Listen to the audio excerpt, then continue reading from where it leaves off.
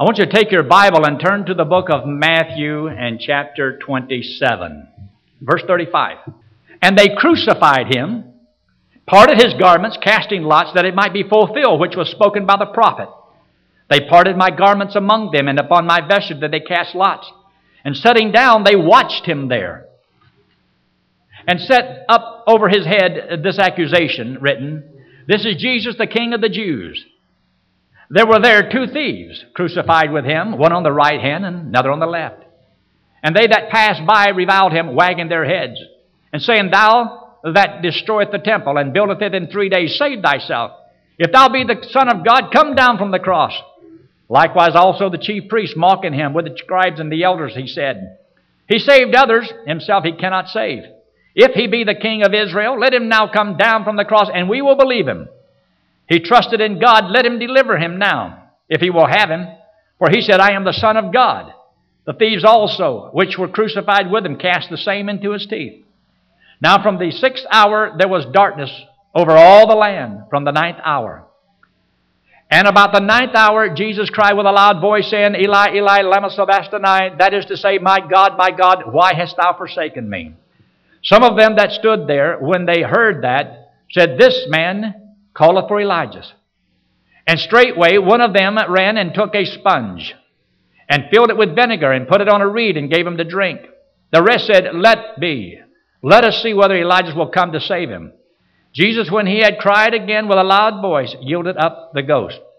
Now look there in chapter 28. Chapter 28, verses 1 through 6. In the end of the Sabbath, as it began to dawn toward the first day of the week, came Mary Magdalene and the other Mary to see the sepulchre. And behold, there was a great earthquake.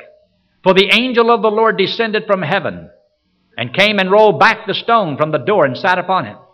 His countenance was like lightning, and his raiment white as snow. And for fear of him the keepers did shake, and became as dead men. And the angel answered and said unto the women, Fear not ye, for I know whom ye seek, which was crucified. He is not here, for he is risen, as he said. Come, see the place where the Lord lay. So Christ was crucified. He was buried. He came back again from the dead. I talked to a man the other day right here in the office, and he said he believed the Bible. He believed the Bible. I said, You believe Christ died on the cross and paid for all the sins of the world? Yes, I do. Do you believe he paid for all of your sins? Yes, I do. I says, Where are you going to die? He says, I hope I'm going to heaven. I says, You're not sure? He says, No, I'm not real sure. He said, Nobody can really be sure. I says, Is there anything you can do between now and the time that you die that could keep you from going to heaven? He said, Oh, yeah, a lot of things. I said, Sir, you don't believe the Bible. He said, Yes, I do. I said, No, you don't. I says, You don't believe that Jesus Christ paid for all of your sins either. He says, Yes, I do. I said, No, you don't. I said, If you believe he paid for all of your sins, then why do you think that sin that you'll commit tomorrow or the next day will send you to hell? How many times must you pay for a sin? You don't believe he paid for that sin. You believe he paid for all the sins up to the day, but you don't believe he paid for those that you haven't done yet. Because when Christ died on the cross, all of your sins were in the future. You know what? He got mad at me. He literally got upset because he didn't like what I said. But I don't like somebody saying, I believe the Bible, I believe the Bible. I believe Christ died and paid for my sins. Sir, you do not believe that. You don't believe it. You believe you've got to pay for your sins, and that's why you think you can still go to hell to pay for it. Because you don't believe he paid for it. Now, either Christ paid for my sins or he did not pay for my sins. He came into the world to save the world, not to condemn the world. John 14:6 says, Jesus saith unto him, I am the way, the truth, and the life. No man cometh unto the Father but by me. Now that's exclusive. That's exclusive. It means it excludes everybody else. This means that you can't get to heaven no other way except through Jesus Christ. No man comes unto the Father except through him, and he is the only way. There's not two ways. There is no other God. You can't go through Buddha, Mohammed, or Confucius, or anybody else. You do not go to heaven because you trust in a church. You don't go to heaven because you trust in a preacher. You don't go to heaven because you trust in your good deeds. You can't save yourself. Understand, you can't save yourself. That's why you needed a Savior. Christ came into the world to save individuals. Look at number 2. He entered the city victoriously, receiving the praise of his people. In John 12 through 13, he says, with joy they took branches of palm trees and went forth to meet him, and cried, Hosanna! Blessed is the King of Israel that cometh in the name of the Lord. So Christ is making a joyful entry into the city of Jerusalem, and lo and behold, everybody's all excited and hollering and cheering and praising the Lord. See, they were looking for a king to deliver them from the iron heel of Rome. They weren't looking for a Savior. They'd watched him raise some people from the dead. They'd watched him walk on water. They watched him feed the 5,000. We could use somebody like that. You know, the Bible says that in the last days, in the tribulation period, which is right ahead of us, the world is also still looking for a Superman, a most brilliant individual that has the answers to everything, because the world is in a mess. And the Bible says men's hearts failing them for fear, seeing those things which are coming upon the earth. And so an individual is going to show up and evidently be able to deceive even God's elect if God doesn't intervene. And he's going to fool the people, lie to the people, deceive the people, and talk about peace and world peace. Everything is global now. It's global world peace. There ain't going to be no peace until the Prince of Peace comes. And Christ isn't here yet. And we have 7 years of tribulation period, so you can forget all this here about peace in the world. It ain't going to happen. Christ says, I did not come to bring peace, but a sword, to divide the mothers and the fathers and the sisters and the brothers and everybody away from each other. And what does that? The gospel causes one man to believe and another man doesn't believe. It divides. Whenever the rapture takes place, what's going to happen? There's going to be a great divide. All those who know the Lord are going to be caught up to meet the Lord in the air, and those that don't know the Lord are going to be still right here. You're talking about a division? There's a division. It's all the way through the Scriptures. And what happened to this peace on earth, goodwill toward men? Well, there would be peace on earth if people accepted the Prince of Peace, but they rejected the Prince of Peace, and there will be no peace without him. In the next statement, he is later betrayed. Matthew 20, verse 18, behold, we go up to Jerusalem, and the Son of Man shall be betrayed unto the chief priests and unto the scribes, and they shall condemn him to death. Now, this was prophesied. In the Old Testament, it was prophesied. It's prophesied again. When Christ was here, he told them over and over again, I am going to be killed. 3 days later, I'm coming back from the dead. But he told them what was going to take place. Jesus Christ did not come to see how rich he could be. His goal in life was not, I'm going to be a millionaire by the time I'm 30. His goal was he was going to become the minister when he was 30. And he knew that in 3.5 years, he was going to be dead. His goal wasn't to see how many houses he could have, how much land he could own, or how much money he could have in the bank, how many cars he could drive. That wasn't his goal. It wasn't to see how rich can he be. Remember, he left glory, came into this world, stripped himself of everything that he had, came in here born in a manger, poor. He was the Son of God. He had all the power in the world. He could perform miracles. He could read minds. Think how much money he could have made reading people's minds. He was awesome. He was a man's man. He was a carpenter. He worked with wood. I believe if he was here today, he'd look like Arnold Schwarzenegger. He is tried, condemned, and scourged.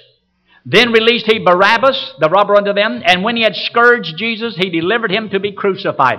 You know what scourging means? It means that they took and laid him over a bench, and they took a cat of nine tails with broken pieces of glass and pottery and nails and pieces of metal in it, and 9 of those things on long. I got one in the office. And they would take it and hit him on the back and then sink it in and rip it across his back. And then do that to a man 39 times. Just rip his back open. And then they crucified him. Christ did a lot of suffering when he was before he ever got to the cross. But you know, all that suffering that he did, that wasn't paying for our sins yet. That was just what men were doing to him. You see, they poured out our sins upon him. And so, yes, he had the evil of man, the wickedness of man, crucifying him. And people did all these wicked things to the Son of God. But when he was on the cross and he cried out, my God, why hast thou forsaken me? That's when the payment for our sins, I believe, were paid, because he paid for our sins on the cross. He is mocked as he hung on a cruel Roman cross, where they said, save thyself, if thou be the Son of God, come down from the cross. They said, if you are who you claim to be, you come down from that cross and we'll believe you, and we'll believe you. Let's just wait and see if he can save himself. They mocked him. They made fun of everything that he said. If it was me, I'd have came down from the cross. I'd have zapped every last one of them, then went back up. But I'd have hit him first. If he'd have come down from the cross, he couldn't have saved anybody. He couldn't come down and save himself. He didn't come into the world to deliver himself. He had to die on the cross and pay for sin. He allowed the wickedness of people to do what they did to him as a lamb. That means without lifting any resistance. He never resisted whatever they wanted to do. They wanted to spit on him, they could do so. They pulled his beard, they could do so. They put a crown of thorns on his head, they could do so. And then they would hit the thorns on the top of the head and push it down to the skin and blood. They can do that. Whatever they wanted to do to him, they could do. They could say anything they wanted. He wouldn't say anything back. He just let them do whatever they wanted to do. He was led as a lamb to be slaughtered. He was being slaughtered. When somebody says something about us, we want to get even with them. It's the last thing I do. He was the Son of God, came into the world to die willingly for the sins of the world and to die upon a cruel cross. He could not come down. If he had came down, he could not have saved anybody. The next statement, he is declared dead, removed from the cross, buried in a tomb. When Jesus therefore had received the vinegar, he said, "It is finished." And he bowed his head and gave up the ghost. That meant that what he had done on the cross, when he says, "It is finished," it means the payment for the sins of the world were done. It means there's nothing that anybody else has to do. The payment for sin was complete. You know, you go to buy something, you get a receipt. Well, Christ coming back from the dead is a living receipt that the payment was made in full. And the scars in his hands and his feet, that's the mark that it's paid in full. It is finished. There's nothing for anybody to add to it. There's no more work to do. We are saved. We go to heaven because of the work Christ did. You don't earn it. You don't work for it. He said, if I go ahead and I kill somebody, I'll still go to heaven when I die. What did you say is true? I said, that's a crude way to put it, but yes. He said, I'd never believe that. I'd never believe that. He says, you trying to tell me that a man can go out here and kill people and still go to heaven when they die? I said, yeah. And I said, I got worse news than that. He said, what's that? I said, you can go to church all your life and live to be a little saint, as close as to God you can live. I said, if you don't trust Christ, you still burn to hell. Just like that man that killed all those people. God says there's no difference between them. I said, you may not like the one. I says, but the other one is just as bad. I says, the greatest sin you can ever do, the greatest sin is to reject Christ as your Savior. You can't get any worse than that. The sin of unbelief. All sin can be forgiven, but the sin of unbelief. See, if you die without believing on Christ, there is no forgiveness in this life or the life to come. There is no hope. Because the worst thing you'll ever do is not because you went out here and murdered somebody or raped somebody or robbed the bank. No, the worst thing you can ever do, the worst, is to reject the payment Christ made on the cross for you. John 19:34 says, but one of the soldiers with a spear pierced his side, and forthwith came there out blood and water. And when Joseph had taken the body, he wrapped it in a clean linen cloth, laid it in his own new tomb, which he had hewn out in the rock, and he rolled a great stone to the door of the sepulchre and departed. 3 days later, he is absent from the tomb, having risen under his own power. Look at this verse. John chapter 20, verse 1. The first day of the week cometh Mary Magdalene early, when it was yet dark, unto the sepulchre, and seeth the stone taken away from the sepulchre. And he, an angel, said unto them, be not affrighted, ye seek Jesus of Nazareth, which was crucified. He is risen. He is not here. Behold the place where they laid him. Christ came back from the dead. Christ is alive. He is in heaven, and he has eternal life as a gift to give to every person that believes that he died for them. Next statement. He is seen, believed on by hundreds, and ascends into heaven. 1 Corinthians 15:6 says. After that he was seen of above 500 brethren at once. This is after he came back from the dead. So this wasn't something done in a corner. 500 people saw him after he came back from the dead. This is on one occasion. And then it says, without controversy, great is the mystery of godliness. God was manifested in the flesh. See, Jesus Christ was God. He was God manifested in the flesh. And get what he says about this. This is a tremendous verse, 1 Timothy 3:16. God was manifested in the flesh, justified in the spirit, seen of angels, preached unto the Gentiles, believed on in the world, received up in the glory. He came into the world, did what he came to do, and left this world. Now He's in heaven.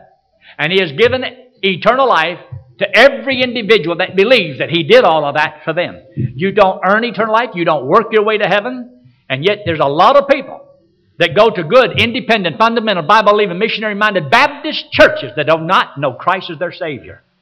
A lot of preachers do not understand that eternal security is the gospel, and the gospel is eternal security. And if you're not saved forever, you're not saved at all. The best news in all the world is to know that you have eternal life. You cannot know that you're going to heaven when you die if you don't believe that once you're saved, you're always saved. If you don't believe you're always saved, you don't know where you're going when you die, and you don't understand the gospel. This is the Bible. And the issue is heaven and hell, and that is critical. It's not a game. This is serious stuff. It would be a shame for you to come and you hear and you say, I heard that 1,000 times, but did you ever trust Christ as your Savior? If you haven't, you're lost. You're still lost. It means that when you die, you go to hell. And wouldn't it be a shame for tomorrow you to wake up in the flames of hell, knowing that you could have gone to heaven, knowing you sat there and you heard it over and over and over again, and you never trusted the Lord because you thought you had time, or it really wasn't that critical, not that important, and now you're in hell and knowing you can't get out. You'll never get out. It'll never be changed. It'll never get any better. Have you ever burnt yourself on a flame? Touched something so hot it burnt you? I've done it a many a time. And how thankful I am. I cannot go to hell. If that doesn't make a man thankful, nothing will.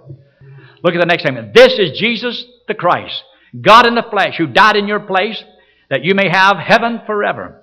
1 Corinthians 15, 3 and 4 says, For I delivered unto you first of all that which I also received, how that Christ died for our sins according to the Scripture. He was buried, that He rose again the third day according to the Scripture. See, this is a clear definition on how salvation is offered to you and I. But you can believe this intellectually and not really trust Christ as your Savior. You can say, well, I believe Christ died. That's history. But Christ died for me. That's salvation. You must believe that when He died on that cross, He died and paid for my sin. Mine. That means if I really believe that, then I don't have to pay for mine. But if you think you're still going to hell, you don't really believe He paid for yours. Oh yeah, I've heard Christ died on the cross and paid for the sin of the world. Heard it all my life. Where do you go when you die? Well, to hell if I don't change. You don't get it. You don't understand. He died to pay for your sins. Forget everybody else's. Forget the world. He did it for you. Think about it as an individual thing. He did this for me, my sins, so that I could have eternal life. Now, what should be our decision? John 3:16 says, For God so loved the world that He gave His only begotten Son, that whosoever believeth in Him should not perish, but have everlasting life. Now, it's done. It's finished. Take your Bible very quickly and turn over there to the book of 1 Corinthians in chapter 15. 1 Corinthians 15 is what we call the resurrection chapter. But in this resurrection chapter, notice what it says there in verse 51. Christ can't come back if He never left. If Christ is still in the grave, you have no hope, and neither do I. And everything is in vain. But we have really messed up. See, look at verse 16. Verse 16 says, For if the dead rise not, then is not Christ raised. And if Christ is not raised, your faith is in vain. You're yet in your sins. It means you're still lost. Your sins have not been paid for. How can you believe in vain? You can believe in vain if Christ died in vain. If Christ did not come back from the dead. If He didn't come back from the dead, how can you trust somebody to save you who can't even get out of the grave himself? What value is that? Or it's true and He did come back from the dead, and my preaching is not in vain, and my faith is not in vain, and your belief is not in vain, and we don't live in vain because it's all true. Now look in verse 51. Behold, I show you a mystery. We shall not all sleep. That means we won't all die. If we won't all die, we won't all be buried. I really don't care to die. Not that I'm not afraid to die. He said, I've never done it before. I want the Lord just to change me in a moment, the twinkling of an eye, and caught up to meet the Lord in the air. Now think about it. Wouldn't you rather go that way? I do. I want to know that I'm going up. But he says, we shall not all sleep, die, but we shall all be changed. Verse 52. In a moment, in the twinkling of an eye, at the last trump, for the trumpet shall sound, and the dead in Christ shall be raised incorruptible, and we shall be changed. This corruptible must put on incorruption, and this mortal must put on immortality. Look at me. I am mortal. It means I'm subject to death, but I'm going to put on immortality. It means that I won't die. Those that have already died, their bodies in the grave, that's corruptible. So they're going to put on incorruption. So the resurrection is going to take place. Christ is coming in the air, and then all of a sudden those dead bodies are going to be made incorruptible, and we that are alive when this moment comes will be changed in a moment, the twinkling of an eye, caught up to meet the Lord in the air, and this mortal will put on immortality. That's what I'm looking forward to. But you see, if there is no such thing as a resurrection, then there can't be this happening either, because the one that did the other is going to do this one. We're looking for Christ to return. Therefore, he says in verse 58, look at verse 58. Go to underline this verse in your Bible if it's not underlined. Therefore, my beloved brethren, be ye steadfast. See, once you trust Christ as your Savior, you have eternal life. You're going to heaven when you die. You're just not there yet. But until then, be steadfast, be faithful, do right. Because he says, my beloved brethren, be ye steadfast, unmovable, solid like a rock, always abounding in the work of the Lord. For as much as you know that your labor, and get this, is not in vain. It's not in vain. So I read all of this, and I see all of this, and I know Christ came back from the dead, so it's not in vain. My faith is not in vain. My preaching is not in vain. My living for God is not in vain. My witnessing is not in vain. My reading the Word of God is not in vain. My praying is not in vain. My giving to the Lord's work is not in vain. It will pay off in the long run. I believe it because Christ came back from the dead. He's coming back again someday. Now look at verse 58 one more time. Therefore, my beloved brethren, that's a reference to those who know Christ as Savior. You're going to heaven when you die. Be steadfast. Be unmovable.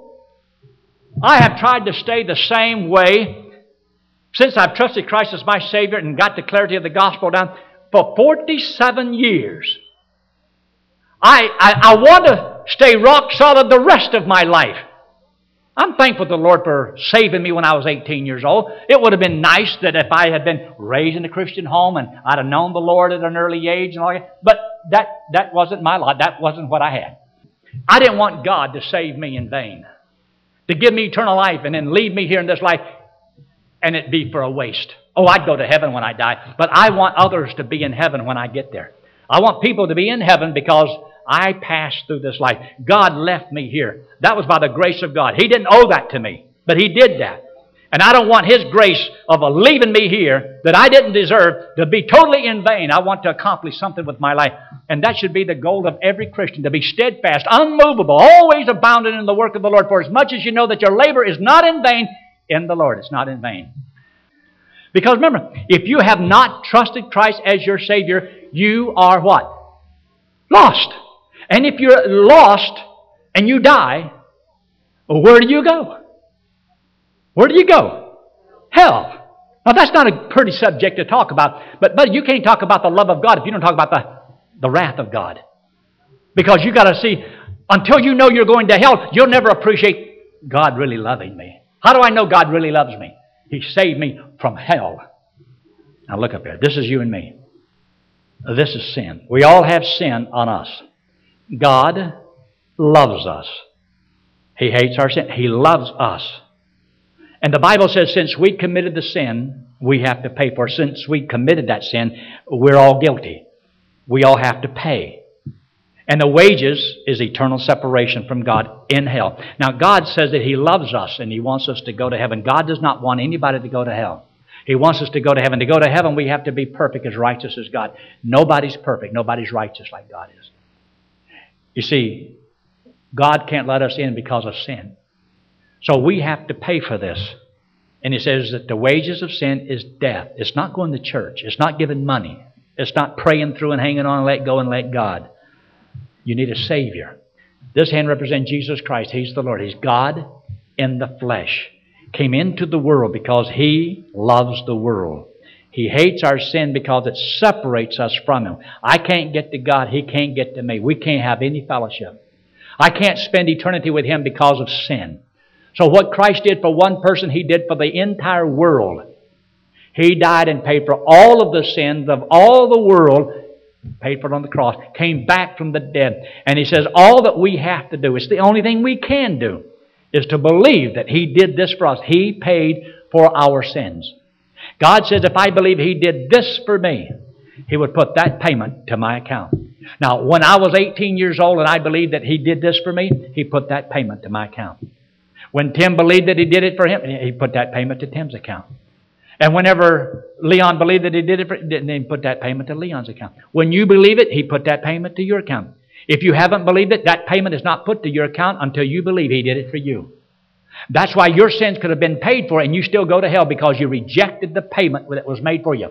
Just because you know about it and because you want to go to heaven don't make you get there. You won't get there just because, well, I want to go. You can't will yourself there. You have to admit to God, I'm a sinner. There can be no pride in you that I'm going to heaven because I deserve to go. You don't deserve to go. Nobody deserves to go. Nobody's good enough to get to heaven. We're all bad enough to go to hell. Only took one sin. But that one sin is enough to keep us all out of heaven. So Christ took the sins, paid for it on the cross. Now, the only way you'll ever get to heaven is, do you or do you not? Will you accept Jesus Christ as your Savior? Will you accept this payment He made for you? Now, if I was to offer you my glass of water and you accepted, you'd have a glass of water. And if I offered you my wallet and you accepted, you'd have an empty wallet. If I offered you my microphone and you accepted, you'd have a microphone. Well, if Jesus Christ walked in here right now, offered you eternal life, and you accepted it, what would you have? Eternal life. Now, if it's eternal life, how long would it last? Forever. If it lasts forever and all your sins are paid, where would you go when you die? Go to heaven. Can you know that you're going to heaven before you die? Yes, that's what it's all about. Knowing that you have eternal life. These things have I written unto you that believe on the name of the Son of God, that you may know that you have eternal life. You have to know it and you have to have it. Have it now. Do you have right now? No, you have right now everlasting life. And you'll never lose it. God will never cast you out. If you don't understand that, and you don't believe that, you're lost. Every head bowed and every eye closed, no one looking around. If you've never trusted Christ as your Savior, I don't care how many times you've heard it, have you honestly, be honest with yourself. It's a heaven and hell issue.